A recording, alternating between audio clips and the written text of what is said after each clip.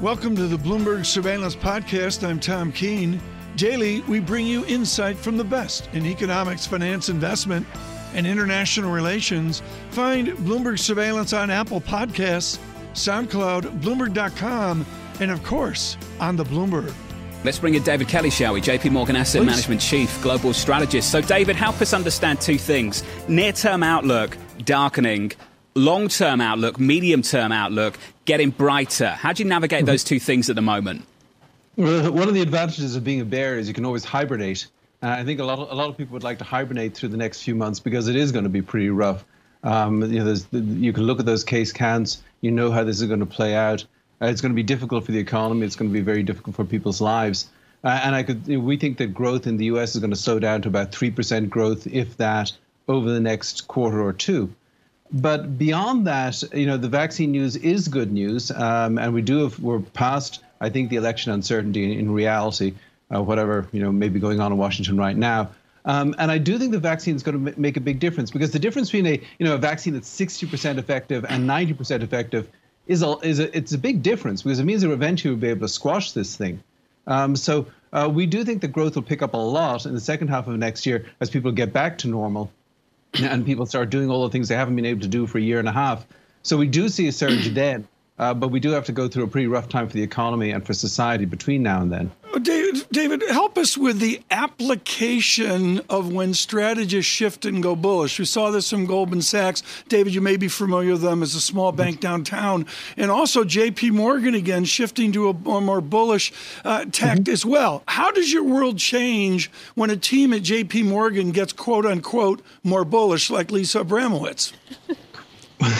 Well, we obviously we try and do the research ourselves. We're trying not to be influenced by other teams, but there is a logic to this thing. I mean, if stocks, even long-term bonds are very long-term investments, so you've got to look past the next 6 months. And very often, the best way to make money in the long run is to basically to fade whatever emotion is in the market at the time. So yes, we've got this rising case count, and it's dreadful from many perspectives, but you've just got to look beyond that. I think the other thing that's very important for world markets in general is, with the new administration, I think you're going to have more certainty on trade.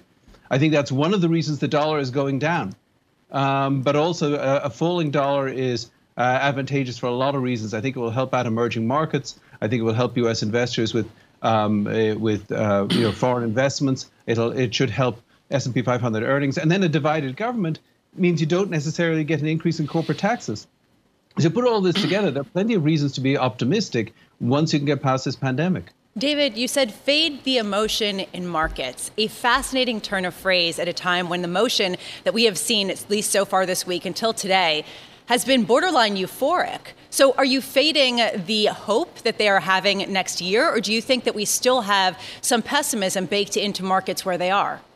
No, I don't mean that. I mean fade the emotion that's bubbling up in society and will bubble up over the next week ahead. These case counts are rising very, very rapidly. So if it keeps on the same trajectory, within a week people are going to be talking about nothing but the misery that COVID is inflicting upon us, and talking about shutdowns and lockdowns and businesses in trouble. So I'm not necessarily talking about the emotion of the last week and sort of the weirdness after the election. I'm talking about what's just ahead of us here. I think people should not overplay that. I think they should recognize that there is light at the end of the tunnel, even though the tunnel itself right now is getting darker. Well, David, it keeps coming back to the same question we've asked repeatedly in the last couple of days about this. How much bad news is this market willing to ignore? Just how much? Well, the problem is we've got this market which is being supported by these very easy central banks. There is nowhere else to go. There's a lot of liquidity, and that's really what's supporting this market. And I think the market can probably look through a fair amount of that. I mean, until there's something that's going to pull money away from upper income individuals and institutions that can put this money to work. There's money that needs to go to work. Where's it going to go to work? I would say that, longer term, as uncertainty fades, you want to really look at valuations more than momentum. So we've got a lot of momentum in mega cap growth stocks. That's kind of been the continuing trade of 2020. But I think as uncertainty diminishes, as you get back to a more normal economy, and particularly if you get a correction at some stage, then people are going to focus more on valuations. And valuations look a lot better in U.S. value stocks and in EM and developed country international stocks than they do in the S&P 500 overall, and particularly in mega cap growth stocks. Mega cap growth right now, bid, NASDAQ firmer. David, great to catch up with you. David Kelly there of JP Morgan Asset Management. Thank you. And right now, Albert Koh of Yale University, to say he is a professor of epidemiology, barely describes his focus on the heart of the matter right now, which is transmission dynamics. He is world-class in this, and we're thrilled he could join us this morning. Dr. Koh, are you smarter about the transmission dynamics of this virus than you were in April? So Tom, thank you very much for the invitation. And with respect to whether we're smarter, I'm not sure if that's the best way to describe it. We learned much more about how this virus transmits, who it transmits, and where it transmits. I think what we're not necessarily smarter is learning the lessons and translating that knowledge or evidence to policy. Well, okay, into policy, but we have a policy void. Can we wait until January 20th? Or please color for me the urgency of policy right now in the final days of the Trump administration. Yeah, so Tom, we're at a critical moment right now, and we can't wait until January for effective action. We're on the exponential curve of growth of cases, not only in new places where the virus has spread in the United States, but also old places. For example, here in the northeast of Connecticut, northeast of the country, we were hit hard in the early part of the epidemic, and now we're having a resurgence at this moment. Doctor, define exponential for us, if you can, with the numbers that you're seeing currently, and whether what you're saying is once you reach that kind of rate of change, that inevitably the only way to handle this is to lock back down again. Is that what you're implying? So I'll take the first part. And what do we mean by exponential curve? So this is a virus that propagates by person-to-person contact. So if you have one person in it transmits to two people. Those two people transmit to four people. Those four people, up to 16 people. And that's what we call the exponential curve, when there's that uncontrolled transmission and people we're undergoing doubling rates. What the response to that is actually to do several things. And we know the evidence, and we've learned this in the last 10 months of this epidemic. One is face masks, what we call barrier reduction or barrier interventions to prevent people from being exposed to the virus. The other is to decrease the social contact rate. Now, that doesn't necessarily need lockdown, but when the cat's out of the bag or when we have a wildfire of this exponential growth, lockdown, as we've seen back in the early stages of the epidemic, is one of the effective interventions. Dr. Koh, when we talk about what types of interventions are necessary, I feel like we have to revisit how contagious the disease is and the main methods of transmission. There's some questions about whether it's effective to close bars and restaurants at 10 p.m., whether that actually does anything, whether the surface transmission mechanism is a substantial one or not. What do we know so far about the main modes of transmission other than people looking at each other for more than 15 minutes and speaking and singing at each other? Right. So we know that person-to-person contact is essential, and it drives transmission. I think you can break it down into three parts. One is the transmission through respiratory droplets. And these are larger droplets that travel roughly 6 feet. And really that type of transmission is fueled by close contact, physical contact. The second is through what we call fomites, or a person coughing or sneezing onto a surface. And then the third is the aerosols. These are smaller droplets that travel much further. But what we know now, we don't actually have the exact figures, but the large majority of transmission is actually fueled by the kind of close contact through respiratory droplets within 6 feet. And that's good news in the sense that we know how to address that. It's use of face masks and to maintaining physical distancing in that scenario. Dr. Koh, Salvador, Brazil is 1,000 miles or so north of Rio. You've had a huge commitment there to their medicine, their microbiology. I say this with great respect and nothing to demean the Brazilian government. Do you trust the statistics out of Brazil, out of South America, and out of Mexico? Yeah, so I think, the key issue with surveillance and the numbers and getting reliable numbers, and this is an issue here in the United States, is ramp up of testing, being able to test people who are symptomatic with the disease and to test the vulnerable populations in those settings. This is purely a challenge here in the United States, even in our own vulnerable communities. But this is a challenge throughout poorer countries and developing countries, and even richer countries among that group, such as Brazil.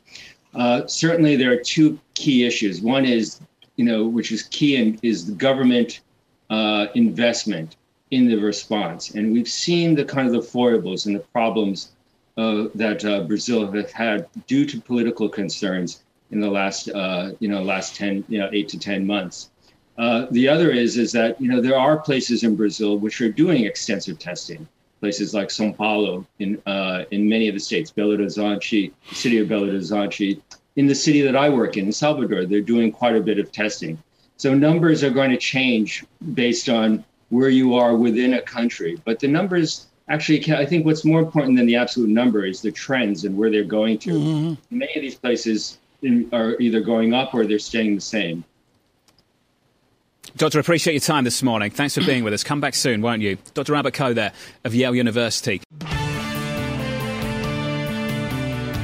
Right now, Beata Kerr joins us with Bernstein, A.B. Bernstein, co-head of investment strategies. Beata, we sort of laid out the present land here. How do you write for March of 2021 or investment out all through 2021?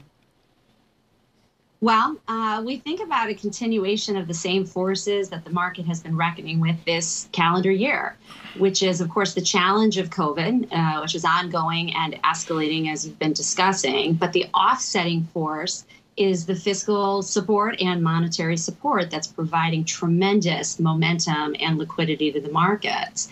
And I think what you've seen over the course of the last week is really a recognition that so many people were waiting for event risk around the election and have re-engaged with the market as there is more clarity around that policy. So I think we have to wrestle with those two forces.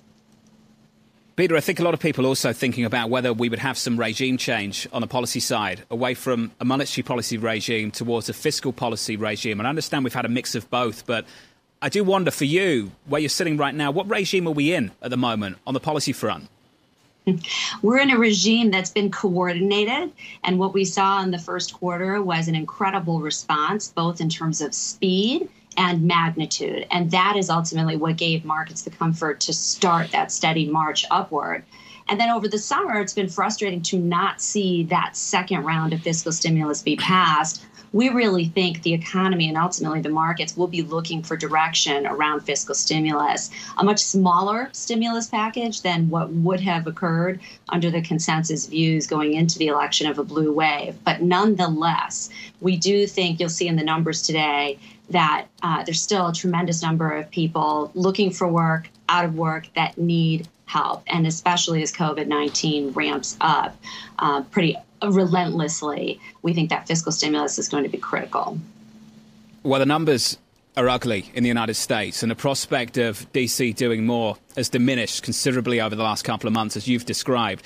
What are the capital allocation consequences of that for you right now as you look into year end? Yeah, well, I'm coming to you here from Chicago, Illinois, where we're the one state in the union right now that doesn't even allow indoor dining, to give you a sense of the escalation and the potential for ongoing shutdowns and lockdowns. So we do see the vulnerability of the economy to ongoing stress from lockdowns. That being said, we are long-term bullish. And in fact, we went into September and the election slightly overweight equities. That has been the right call. And we have trimmed that back a little bit, but ultimately maintaining that position because we see vaccine optimism and earnings recoveries that are substantial in 2021. So, Beata, let's build on that. Is there an idea then that the virus counts and all of the high-frequency data that people were poring over earlier this year, that none of that matters right now if you've got a longer-term view? Well, we don't think none of it matters. If you think about what happened in the spring, the market was really focused on a national healthcare crisis and the inability of the system to manage the virus. And what we've learned today, and you've had prior guests this morning actually addressing this, is better treatment, ultimately lower fatality rates, and more targeted economic impact from more localized shutdowns. And I think that's what the market is effectively expecting. But again, we come back to the fact that we do think fiscal stimulus is necessary in some form. The sooner the better. But the odds of it happening this year are being reduced as we speak. Beata, you always fold a lot of math into this, and I love your phrase, the mathiness of the phrase, the idiosyncratic drivers. Discuss that. What's the new idiosyncratic driver? Well, in our opinion, as active investment managers for over 50 years at Bernstein, what it means is that being an index investor or simply investing in sectors today is not enough. There are a lot of underlying company fundamentals that you have to look at very specifically. We know that we're in a year where growth has led in an extraordinary way, but even within the growth style, there's growth at a reasonable price, and then there's simply momentum growth, and the valuation differences are huge. And you could say the same thing about value in terms of cyclicals and financials versus energy. So you have to look at the company, its balance sheet, its management team. Ultimately, we're focused on buying enduring businesses. And in the end, we think that focus on stock selection will prevail. Well, let's talk about that and let's finish there. Just give us an idea of how you do that. Earlier this week, when the positive news around the vaccine came out, the likes of AMC get bids up aggressively. I want to understand the difference between a company that just plays the catch-up trade on a bit of hopium on a Monday morning into Tuesday and something more durable through the recovery that you anticipate. Well, I leave that hard work to our research analysts and our portfolio managers who are responsible for ultimately kicking the tires with the management teams. But I can tell you that what our PMs have been doing over the last couple of weeks is picking up a little bit more in the cyclical space. But to give you an example, even within technology, for example, focused on semiconductors, an area that we think will continue to benefit from the stay-at-home economy, but ultimately support that reversal to going back to normal. Picking up a little bit more in the transportation sector as well as some of the most beaten down names in consumer discretionary and travel and leisure. So that is how we're thinking about positioning today. Beata, thank you. Always great to catch up. Thank you very much. Of AB Bernstein there on this market. I have anticipated this interview since I spoke to James Stavridis a number of days ago. General Mark Kimmett is the rarest of rare, someone with a distinguished military career who's dovetailed it with State Department experience. We're thrilled that General Mark Kimmett could join us right now. General Kimmett, the name blur right now is off the chart. We have a general here, we've got a colonel there, we've got Alyssa Slotkin out of Michigan with her Defense Department experience, and all of its names and this cacophony comes down to one thing. How is the Pentagon doing? What is your feeling of how the Pentagon is doing in this immediate turmoil? Look, I think the uniformed services are doing just fine, as Admiral Stavridis said. You can be sure that Mark Milley has got the rudder in the boat, moving them straight and in the right direction. I am a little concerned about what's going on in my old policy shop in the Pentagon and the Intel shop and the Secretary of Defense. Something doesn't click here. What is the price or the good or the negative of an Afghanistan exit? Clearly, the zeitgeist is the president desires that. We hear a silence from the military. Give us the calculus if we were to exit Afghanistan. Well, on that particular issue of Afghanistan, Zal Khalilzad is doing some great negotiations, but he's negotiating with the Taliban. The fact remains is we are coming to an agreement where the Taliban say, you leave, we'll take care of al-Qaeda. We know that's not going to happen. And the United States is saying, if you take care of al-Qaeda, we'll leave. And that's not going to happen. I mean, if there is an al-Qaeda threat or any other ISIS threat inside of Afghanistan, we will come back in. It may be from the air. It may be with select special operations units. But the fact remains is we are not going to allow Afghanistan to remain and become again a safe haven for terrorists. So this kabuki about pulling all the American troops out, we'll pull the ones that are sitting around the bases not doing much, but the ones that we need to have there to work with the Afghan National Security Forces in counterterrorist operations, I'm not worried about that. Under the revolution, it was Goldwater-Nichols, 1986, really the last act of Senator Goldwater to create a real structure and separation of our military. How confident are you that the military can operate over the next 69 days? I'm not the slightest bit worried about that. I mean, Goldwater-Nichols was a result of the clown college that we called Grenada, where you had every service doing their own thing. Since then, since 86 in Goldwater-Nichols, it's a very smooth running military setup, going from the president to the Secretary of Defense down to the combatant commanders. That's not where I'm worried about right now. It's from the combatant commanders through the Secretary of Defense and up where I have some concerns. All right. Can you elaborate, General, on your concerns, what the practical implications of some of the turnover may be? Well, I'm not concerned about the practical implications. I'm concerned about the people. I think you take a look at the record of Tony Tata, Doug McGregor, Ezra Cohen-Watkins, Stephen Miller. I don't know the Secretary of Defense, but these are guys that have a great military background, but it seems their greatest qualification for joining the policy shop is that they appeared on Fox News on a repeated basis, probably echoing back to President Trump what he wanted to hear. Does this have immediate implications or long-term implications in terms of a greater politicization of the entire military forces? Oh, that's not going to happen. I mean, Mark Milley and the team will resign before they become political bozos. What I am concerned is and this is purely speculative, I've got this sneaking suspicion that something's going on here in terms of why these people were brought in. And I think it's far more than just Afghanistan. These are people with a deep loyalty to a president who has 60 days left in unfinished business. And I'm just hoping that the Secretary of Defense is not going to give actions and orders to the military in the next 60 days that are going to haunt us for a while. You have a great experience with Colonel McGregor. As you mentioned Fox TV, he has, of course, been a contributor there as well. Can you describe, if Colonel McGregor enters the Pentagon as a citizen, how he will relate to the Joint Chiefs of Staff? Again, what I'm concerned about with Doug is not relating to the staff as a civilian. I mean, there's a great respect for ex-military among the Joint Staff.